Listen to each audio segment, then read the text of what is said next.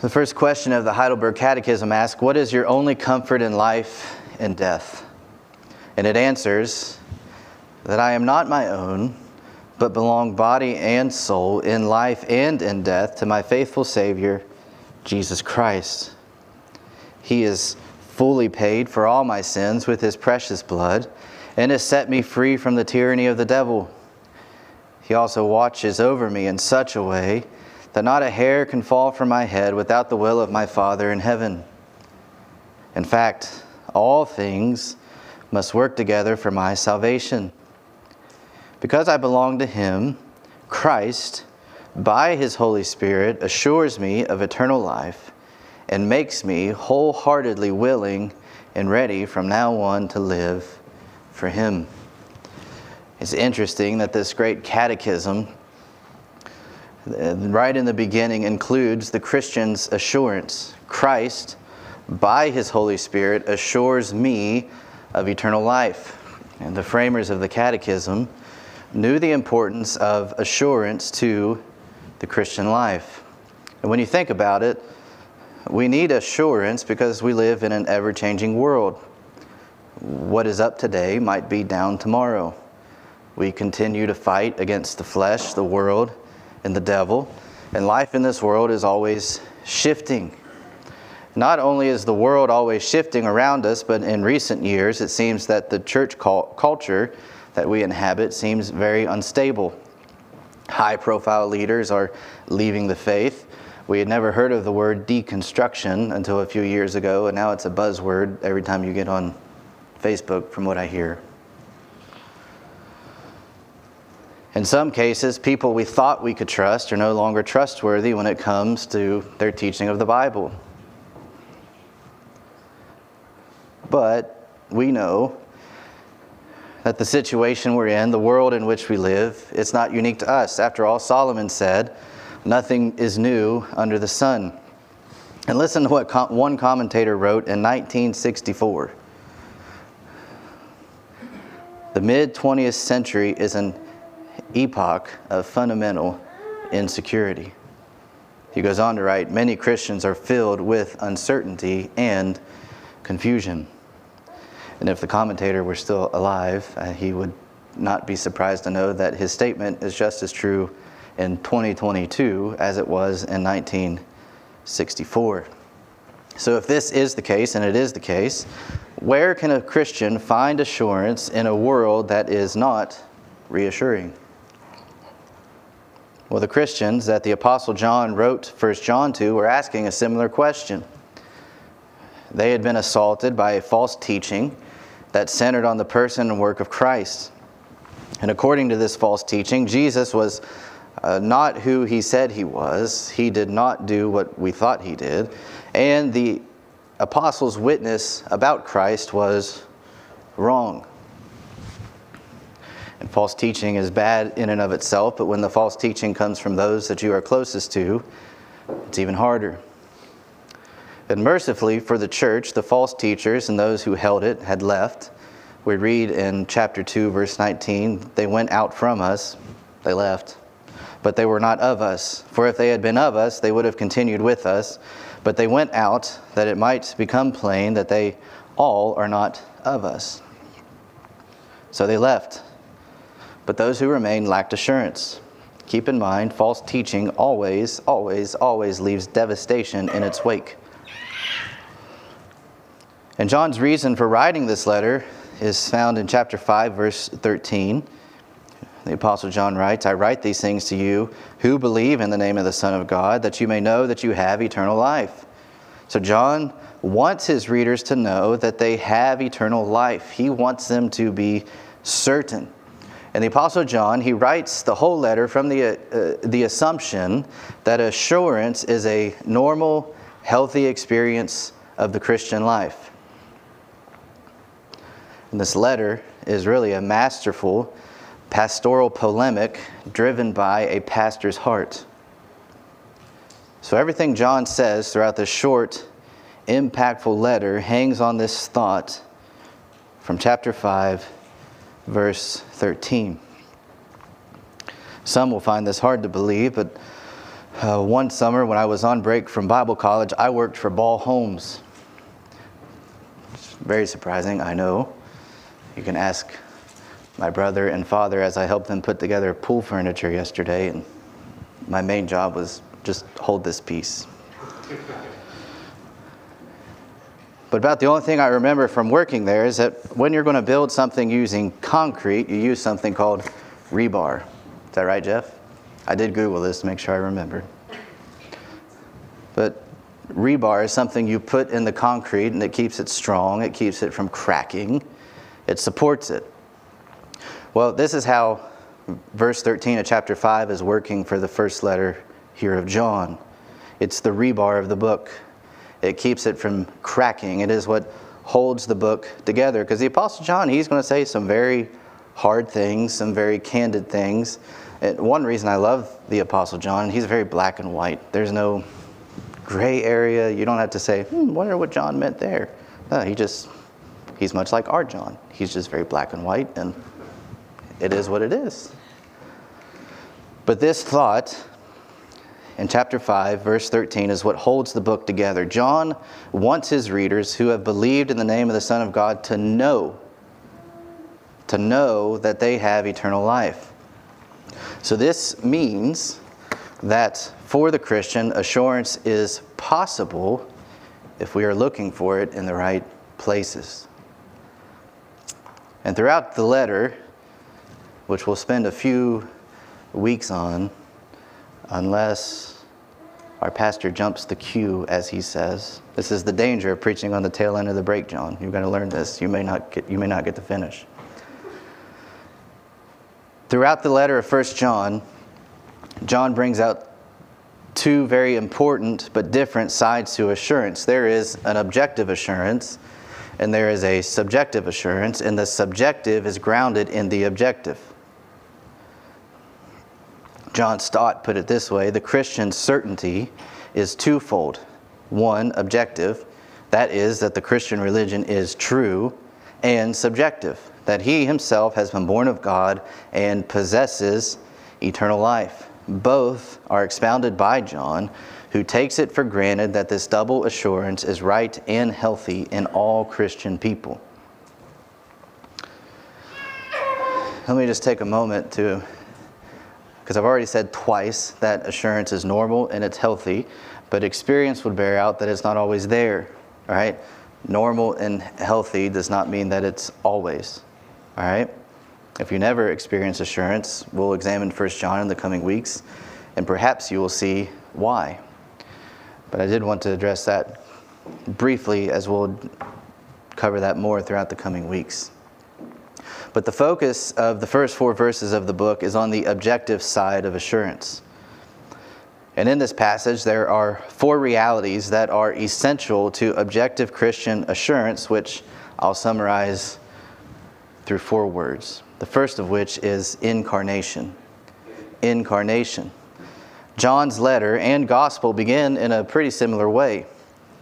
Here we read that which was from the beginning. And you remember that John begins his gospel with these words: in the beginning was the Word, and the Word was with God, and the Word was God. That which was from the beginning, in the beginning. And both verses, both phrases lead to teaching about Jesus. Jesus is the Word. He was with God, and He was God. And the subject that John is writing about does not appear until the end of the verse in that phrase concerning the word of life. And mainly, as you look at verse 2, he says the life was made manifest. He is mainly concerned with the life. So the life, Jesus, came from heaven to earth. The eternal one entered time. And this is the life about which John says, we have heard, we have seen with our eyes, we looked upon and touched with our hands. So these first 2 verses are in some ways a summary statement of the incarnation of Christ. It's very similar to John 1:14, and the Word became flesh and dwelt among us, and we have seen His glory. Glory as of the only Son from the Father, full of grace and truth. So John is saying that Jesus, the second person of the Trinity, actually came from heaven to earth. He was a real person. He was not a deified body. He was not a spirit. He came as truly God and truly man. And this is the incarnation. And if you think about it, if the incarnation did not happen, then neither can assurance. If Jesus didn't come, what do you have to be assured of? And the false teaching that ravaged these believers denied that Jesus came in the flesh. In chapter 4, we read, "By this you know the Spirit of God. Every spirit that confesses that Jesus Christ has come in the flesh is from God. And every spirit that does not confess Jesus is not from God." This, that confession that Jesus has not come in the flesh, this is the spirit of Antichrist, which you heard was coming and now is in the world already. So the incarnation of Christ is essential to the Christian faith. To say that the incarnation did not happen is to deny the Christian faith and to live without hope.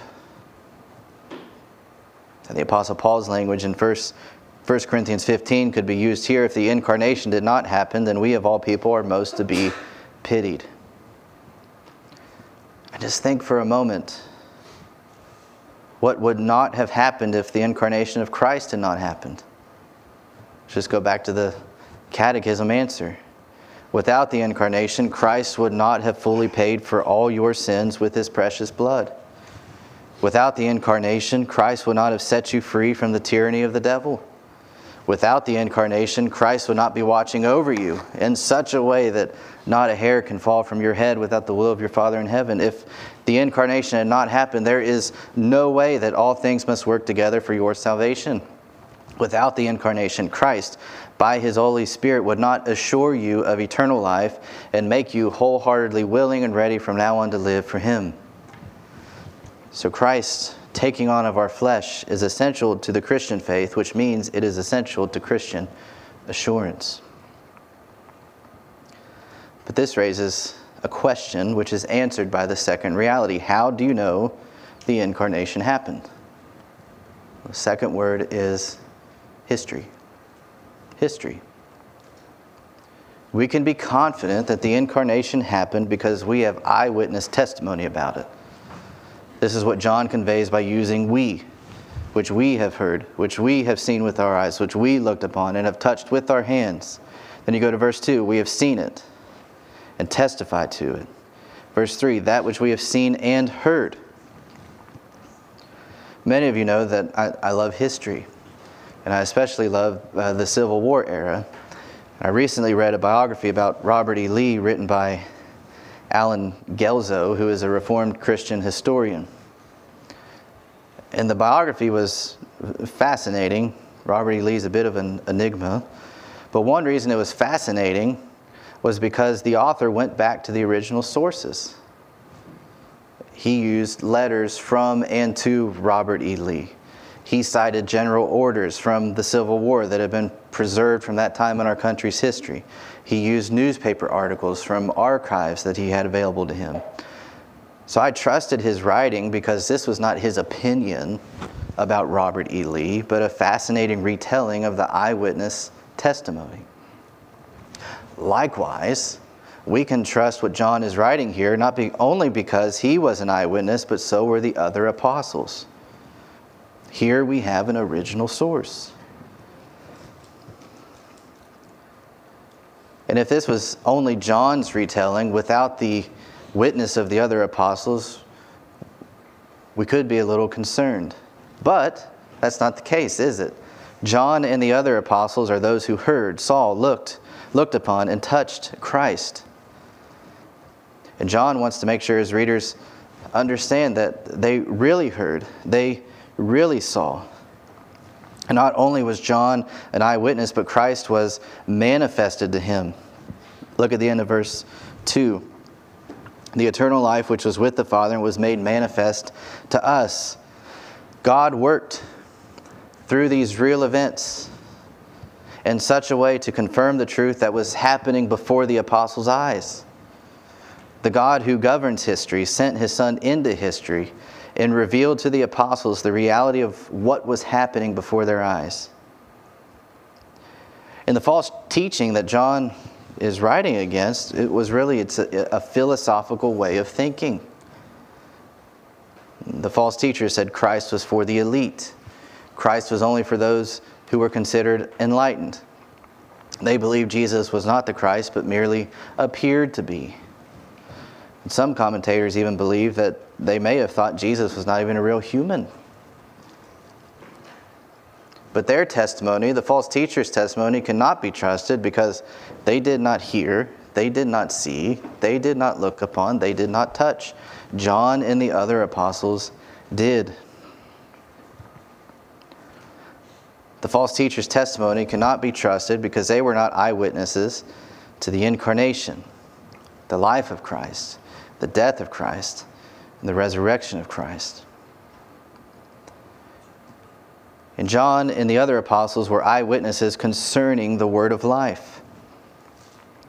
The two words that John uses in verse 2, testify and proclaim, reinforce the apostolic eyewitness testimony. That word testify means that they have the authority of an eyewitness. So John is not testifying to something he read somewhere. He was there. And the meaning behind proclaim is that John and the apostles were commissioned to tell what they witnessed. In other words, they don't proclaim, they don't testify on their own authority, but on the authority of someone else, namely Christ himself. So John's saying, look, I saw this and I'm proclaiming it. I saw Christ. I'm proclaiming it because Christ told me to. He told me to go tell this. Tell what you've seen. Tell what you've heard. Tell what you touched. So John and the other apostles aren't rogue. Like, hey, I think this might catch fire. What do you think, boys? Want to go tell about this? No. Jesus said, go tell. On my authority, go and proclaim me. Well, why does this matter for assurance? Right? Why does this historical nature of the Christian faith matter for assurance? Well, first, as Ian Hamilton wrote, the historical facts, John is establishing the historical facts and reality of the gospel. The verbs John uses are calculated to make one great point. The gospel of our Lord Jesus Christ is not a speculation or an ideal or an opinion. It is a fact.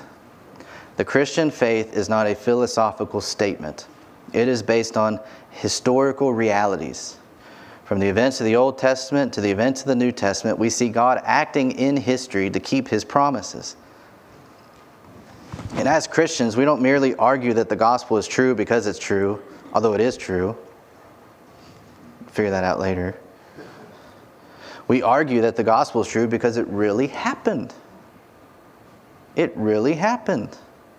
The incarnation, life, death, resurrection, and ascension of Christ were real events witnessed by real people in real time. So assurance is not possible within the Christian faith if it is a philosophical speculation, a tentative suggestion, or a modest contribution to religious thought. Christianity is a dogmatic declaration that these things happened and they are true.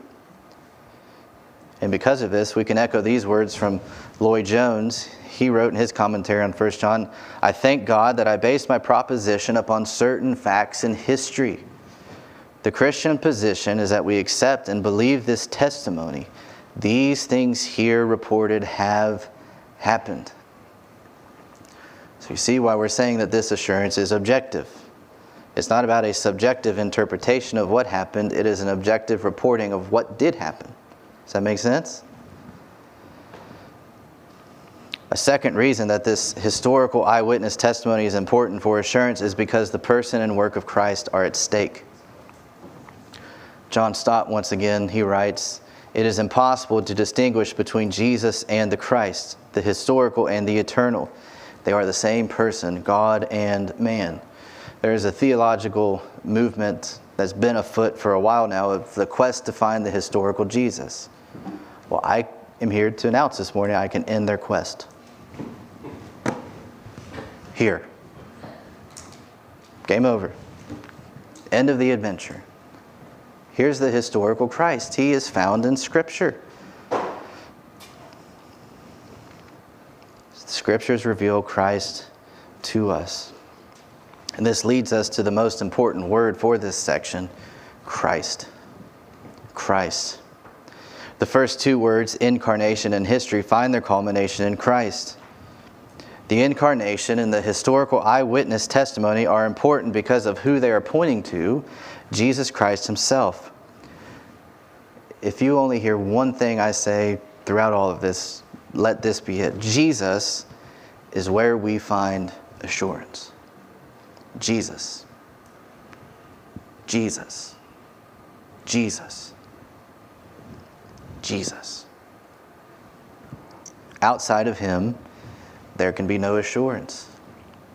He is the one who by his Spirit assures us that we are children of God. Well, how do we see Jesus in this passage? Well, first, he is the one that was heard. He is the one that was seen. He is the one that was looked upon, and he is the one that was touched. Second, he is the content of the message John and the other apostles proclaimed. They're testifying concerning the word of life. The life was made manifest.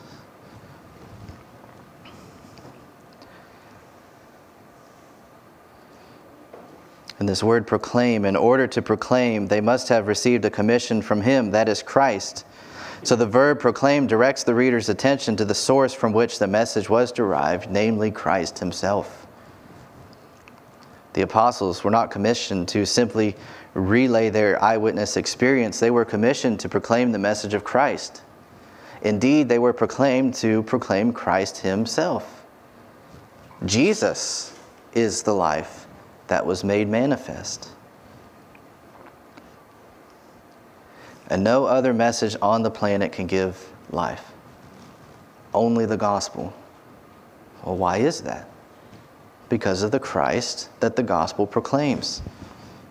The Apostle John wrote in his gospel, in him Jesus was life, and the life was the light of men. So there's no true life apart from Christ. And this is Jesus' testimony too, isn't it?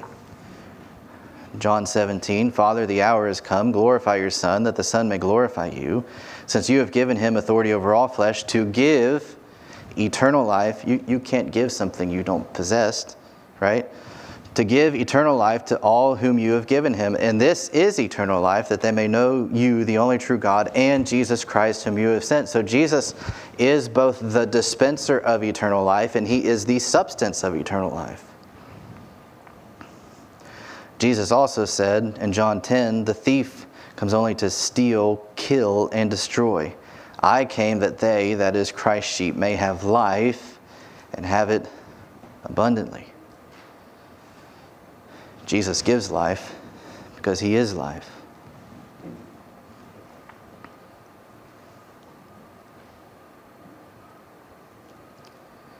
Jesus is life, therefore he is your primary source for objective assurance.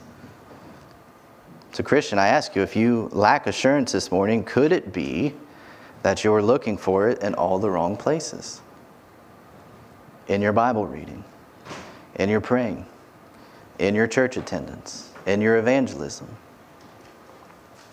in your reading of systematic theology, in your reading of good historical Christian biographies, reading of Christian living, reading of Sinclair Ferguson. Where are you looking for assurance? And if you lack it, I implore you to look to Christ. See him in his incarnation, his life, his death, his resurrection, his ascension, his intercession, working for your good to the glory of the Father. Look to Jesus. He is life. He is assurance.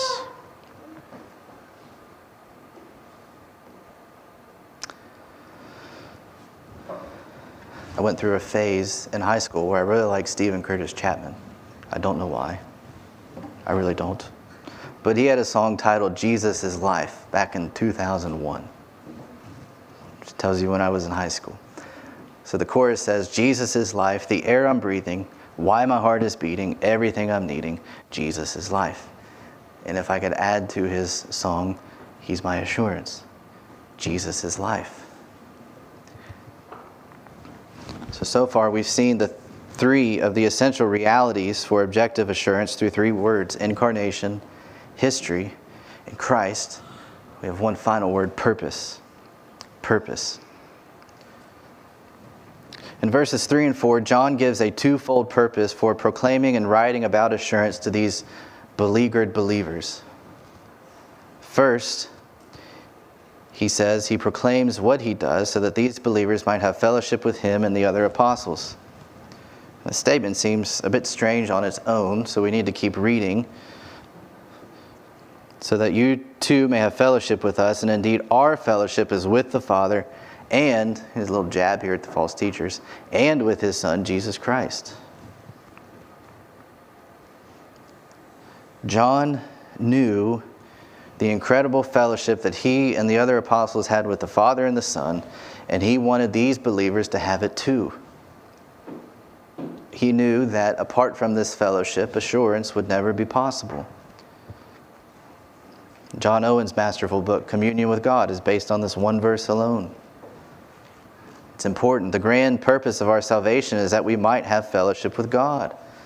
So John is inviting them into this fellowship. John wanted to include them in this wonderful fellowship while the false teachers were trying to exclude them from fellowship with God. So we notice that this fellowship is not about Jesus and you and no one else. John's inviting other people in. So we have fellowship with God and with our new family, the church. So contrast this to the false teachers who are trying to exclude people from fellowship with God. So listen, if you believe fellowship with God is about you and no one else, you are acting more like a false teacher than a Christian.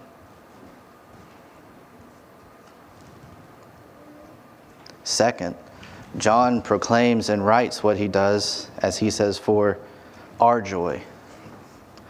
Well, who's the our? Our joy. I believe he's still talking about the apostles. He's writing for the apostles' joy. But the same thinking carries over here. John and the other apostles experience joy when these believers have assurance through fellowship with God. And these believers, when they have fellowship with God, they too will have joy. I tend to agree with Lloyd Jones, as he makes it hard to disagree with him sometimes, that I don't think we necessarily have to choose between the apostles or the original recipients.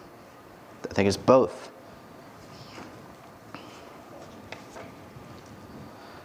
Lloyd Jones is helpful here again. There can be no true joy of salvation while there is a vagueness or an uncertainty or a lack of assurance with respect to what we have. In other words, if we don't know the objective. He goes on to write, assurance is not essential to salvation, but it is essential to the joy of salvation. So Christian, do you lack joy this morning? Could it be because you lack assurance? Where can you find rock-solid assurance that would lead to joy? Christ. He came from heaven and sought you. He came from heaven and saved you. He came from heaven to give you life. He came to heaven, and these are his words, to give you fullness of joy. He ascended to the right hand of the Father and sat down because his work on your behalf was completed. He is praying for you right now, dear Christian. So look to him. Continue to look to him. Keep your spiritual eyes fixed on him. Commune with him, fellowship with him because of his grace and through his word. And in him you will find joyful assurance. But it's also possible that you are here this morning and you lack joy and assurance because you do not belong to Christ. You have no hope in life and death because you do not belong body and soul to Jesus Christ. And until you are Jesus' disciple, true joy, true assurance, true confidence are impossible. So come to him. Come to him. Oh, What does it look like to come to Jesus? Well, it means believing that what he said and did is true. It means turning from your sin and yourself and turning to him.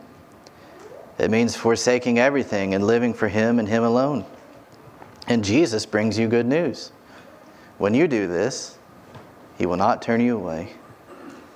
He will not turn his back on you. Come to me, I will give you rest. He will give you salvation. He will give you eternal life. He will give you fellowship with him. He will give you assurance, and he will give you fullness of joy in a world that robs you of joy. As the Sovereign Grace Kids song says, it's all about Jesus. Yep, it's all about Jesus.